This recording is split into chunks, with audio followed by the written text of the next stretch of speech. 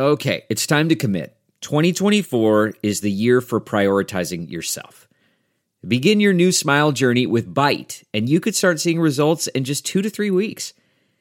Just order your at-home impression kit today for only $14.95 at Byte.com. Byte clear liners are doctor-directed and delivered to your door. Treatment costs thousands less than braces, plus they offer financing options, accept eligible insurance, and you could pay with your HSA, FSA. Get 80% off your impression kit when you use code WONDERY at Byte.com. That's BYTE.com. Start your confidence journey today with Byte.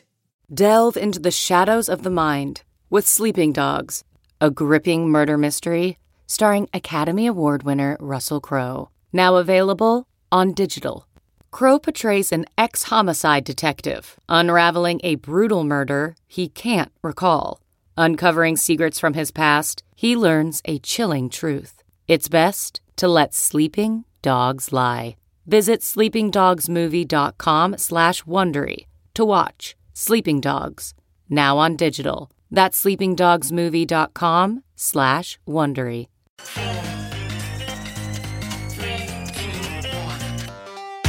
Welcome back to The Breakdown with me, NLW.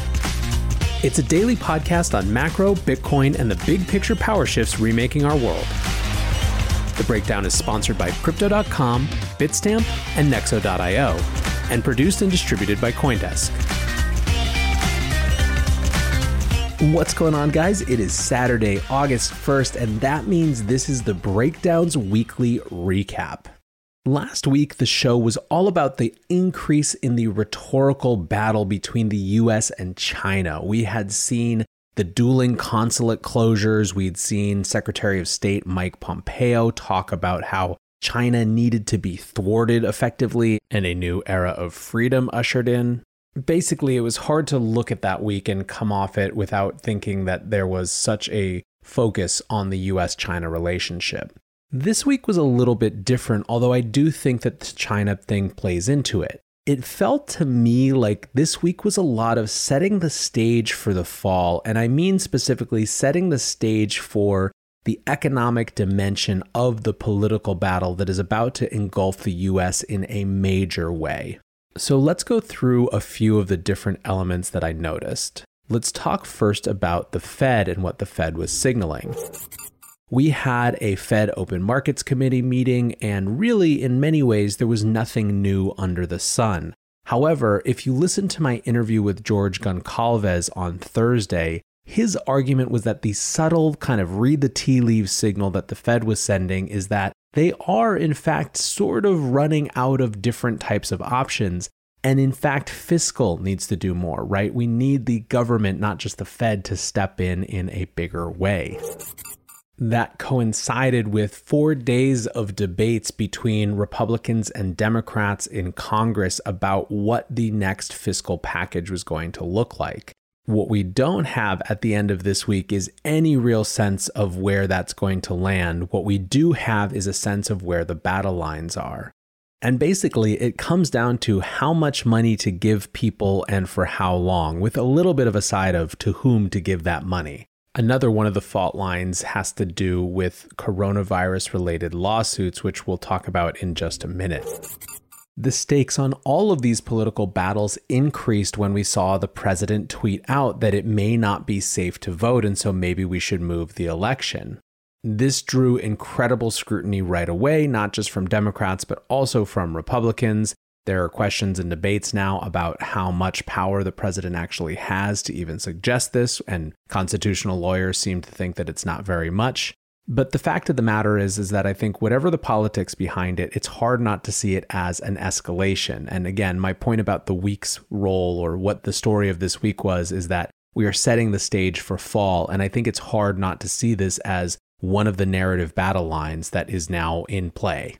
Besides China, the other one thing that Democrats and Republicans seem to be able to agree on is the fact that everyone hates big tech. This was on display this week as the heads of Apple, Amazon, Alphabet, and Facebook testified before Congress, which, as I mentioned on the brief earlier this week, it was really just a chance for each of these congressmen and women to score political points to bring home to their constituencies. The reality of this is that the complaint from Republicans who are most angry about them is that these platforms are aligned against conservatives, while the complaint from Democrats has to do with anti-competitive behavior. It's hard for me to imagine that this goes anywhere unless Republicans want to focus on some antitrust side of things.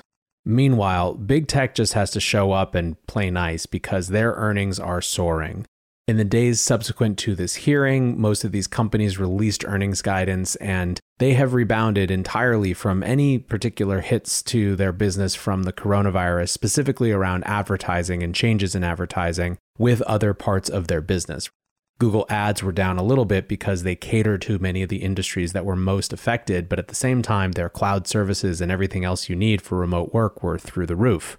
On the one hand, I recoil against a lot of the rhetoric around big tech right now because it's such an easy political football to score points. They're so big that people are naturally scared, and that fear is something that's very easy for politicians to use.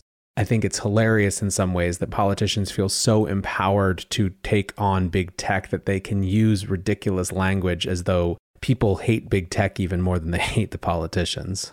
At the same time, however, I do think that these platforms have a type of power and influence in society unlike anything we've ever experienced. And so we do have to have a national conversation about the right ways to set some gates or gating mechanism around that. I just don't know what it is. And I know a lot of the fights that we have about them seem kind of stupid and besides the point.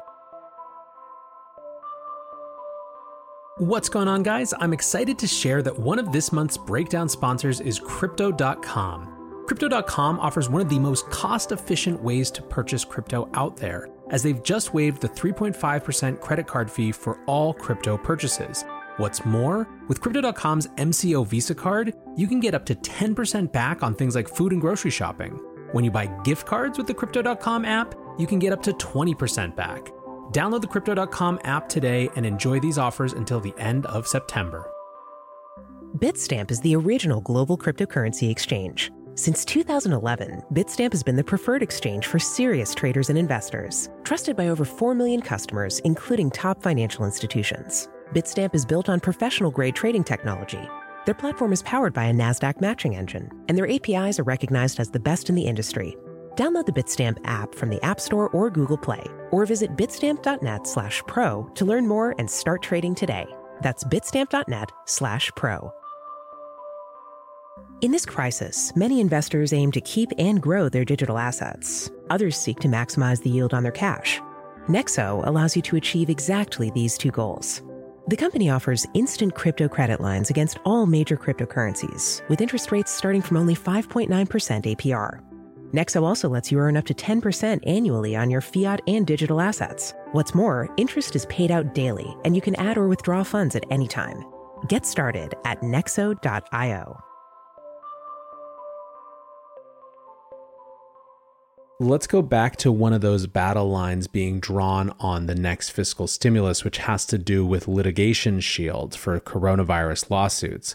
We are starting to see the beginning of the coronavirus lawsuits. There was an article in the Wall Street Journal about exactly this, where people who have gotten the coronavirus exposed from either their school or their work are starting to say that they were not sufficiently protected by their employer or whatever it was, and are filing lawsuits. This is the great fear for people who want litigation shields, is that because of this type of lawsuit, businesses will simply not be able to open because they'll be so petrified of being sued later for exactly this.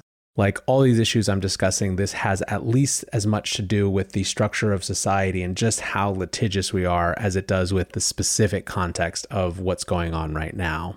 Again, my framework for this weekly recap is that the last week has seen a lot of phase setting or agenda setting for the battles of the fall. And so what could be more at the top of that list than the back to school argument? A survey from OutSchool found that parents are very uncomfortable with the sending the kids back to school. 60% said they weren't comfortable sending kids back to school until a vaccine had been found. 40% said they were more likely to consider homeschooling in the future. 45 or 50% said school hasn't communicated a plan for the fall. So this is a challenge, I think, for a lot of folks. On Thursday, we discussed the jobless claims report, and both initial claims and continuing claims have risen. Initial claims have risen for the second week in a row to 1.43 million.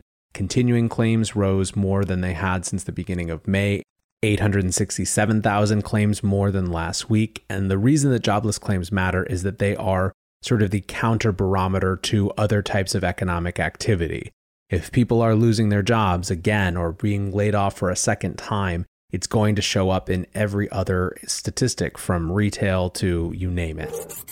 And lastly, there was this hullabaloo around Kodak, and I think that there's a lot to dig in here. I would encourage you to go read Epsilon Theory's article about Kodak and cronyism. I think it's really important. But the part that I wanted to focus on for the sake of this kind of setting the stage for fall narrative is the idea of reshoring and re-updating our supply chains.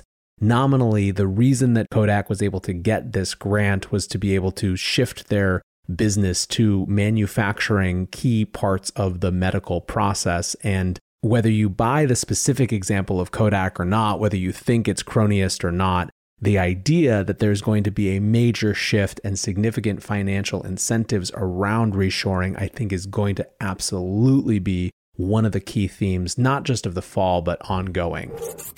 2020 has been a sequence of things getting weirder and harder after you thought that they were about as weird and as hard as they could get. And unfortunately, it feels to me like fall is going to be more of that. But all I can tell you is that we will be here to analyze it every single day. I'll give you the best guess I can to help you make sense of it. And hopefully wherever you are, you can stay safe, stay in the money, do what you need to do to keep things moving, and we'll make it through. But until tomorrow, guys, be safe and take care of each other. Peace. Look around. You can find cars like these on AutoTrader, like that car riding your tail. Or if you're tailgating right now, all those cars doubling as kitchens and living rooms are on AutoTrader too. Are you working out and listening to this ad at the same time? Well, multitasking pro, cars like the ones in the gym parking lot are for sale on AutoTrader. New cars, used cars, electric cars, maybe even flying cars.